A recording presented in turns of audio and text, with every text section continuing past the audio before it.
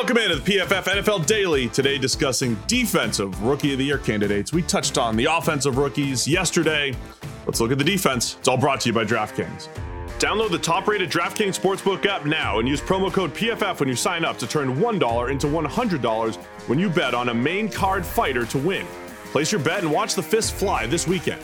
That's code PFF to turn $1 into $100 on select main card fighters for a limited time only at DraftKings Sportsbook.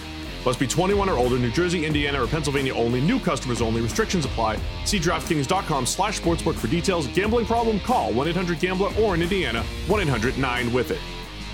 All right, Sam, again, just to preface this, defensive rookie of the year candidates, it'll be based off of what the NFL's going to do, and that changes the parameters just a little bit when you're trying to predict that versus what PFF's going to do. Of course, we're going to tell you who the highest graded players are, who the best players are on 600, 800, maybe 1,000 snaps. But the NFL Defensive Rookie of the Year often comes down to stats. So I think that's a big part of how we're trying to anticipate future Defensive Rookies of the Year. So who you got at the top of your list? Yeah, so I was thinking about it, and I'm like, well, cornerbacks aren't going to win it the way the NFL is going right now.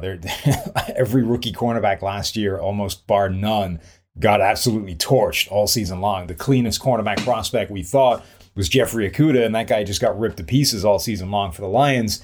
And we've just been talking about on the main podcast that linebackers are in a tougher spot than they've ever been before. So I basically throw out everybody in the back seven. You're looking at defensive linemen only.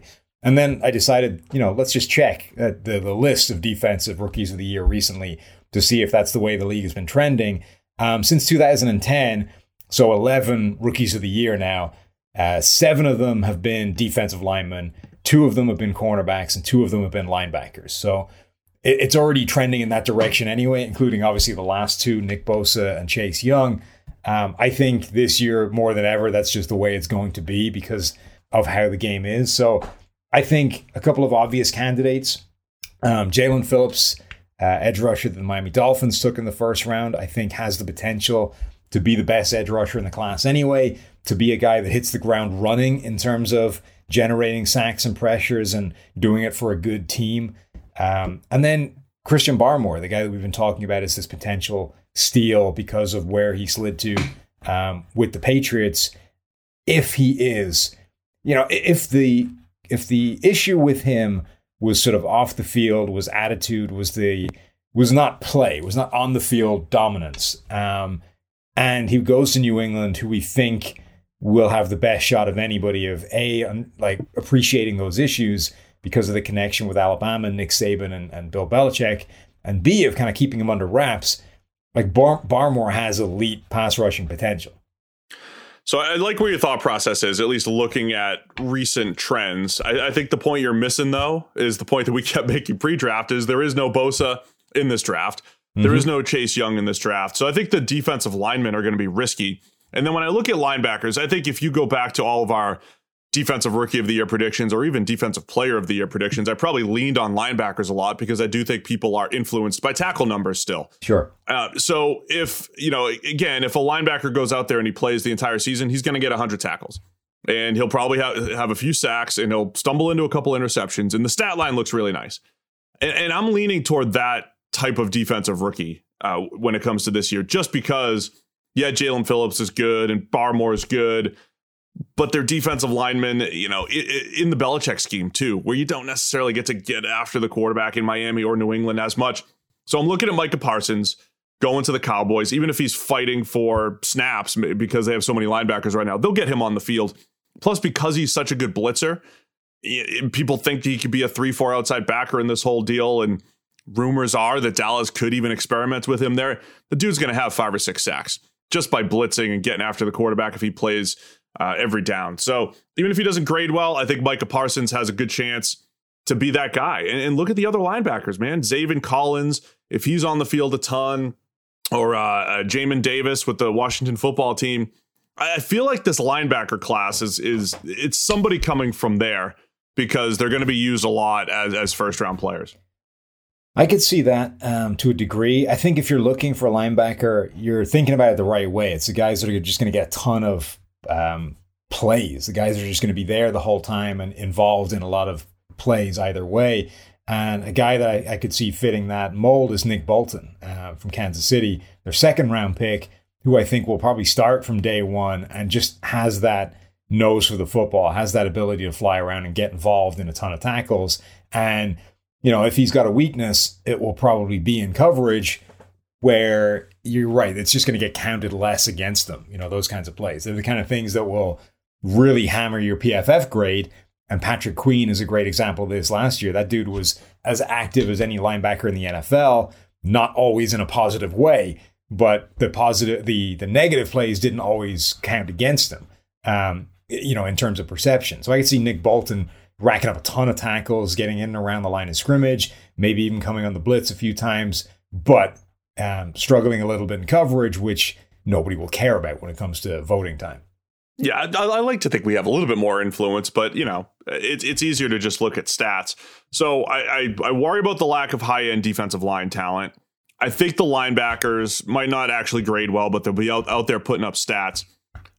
When I'm looking at corners, though, I'm looking at guys who might have interception opportunities, because that's the place. Just like Xavier Howard had a great year last year, but what do you have? League high in interceptions. Was it 9 or 10? Clearly that's the thing that sticks out. So, with corners, you could see a guy like Greg Newsome going to Cleveland, becoming the corner opposite Denzel Ward, getting targeted a ton. And then because they play man, they play zone. But if he has 5 or 6 interceptions, I could see Newsome maybe being a dark horse kind of candidate. I'm looking at the other corners. Caleb Farley, I just don't know what to expect from him. Maybe I'm thinking too much of the injury, but Farley could be up there because he's a playmaker. Making plays on the ball. And then with Patrick Surtain, I just look at the depth chart and think, okay, maybe there's not a path for him.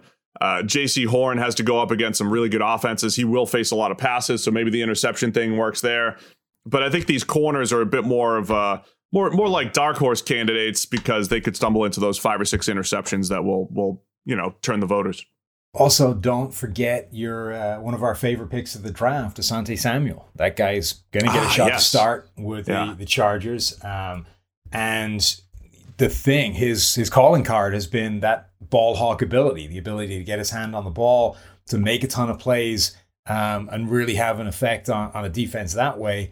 I could see him getting those kind of targets, getting the ball come his way enough that he could rack up a ton of interceptions. And I think, again, that's the right way of looking at it, that the guys that are going to get a bunch of interceptions, whether or not they're playing incredibly well, are the ones that are going to get the recognition for Defensive Rookie of the Year. And again, look, his dad had a 10 interception season, and we've been talking about how they are clones of each other. His dad had a 10 interception season. He had a 9 interception season, a 7 interception season. Like, if he has one of those years where he's just targeted 150 times, he could easily have that kind of interception total. Yeah, and Asante Samuel has a path to the field. No other cornerback on the Chargers currently right now graded above 63 last year. So he's not competing with big names to start. They re-signed Michael Davis, and Chris Harris is coming back. It looks like that's the trio that will be starting. So I'm with you in general as far as in a normal season, you're looking at defensive linemen, guys that are going to rack up 8 to 10 sacks. I just don't know who that guy is. Kwity Paye is going to be a part of a rotation, and Phillips and Barmore, who you mentioned earlier. I don't know if they're going to put up those sack totals. So I'm leaning against the defensive line. I'm actually looking to the back 7 where you're not, and I think it's going to be one of those linebackers. So my final answer is my first answer. It's Micah Parsons. Is your final answer going to be Jalen Phillips here?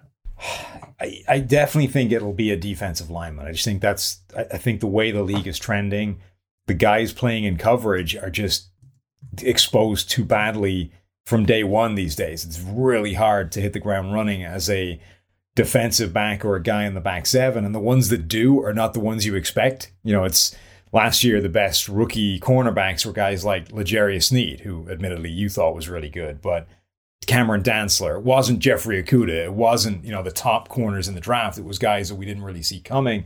Same thing with linebackers. I doubt it's going to be Micah Parsons, the guy that was the consensus best linebacker in the draft. It'll be some randomer that we just don't expect. So at that point, I'm looking at the defensive line. Yes, of the defensive linemen, I think Jalen Phillips has the best chance. So he would be my pick.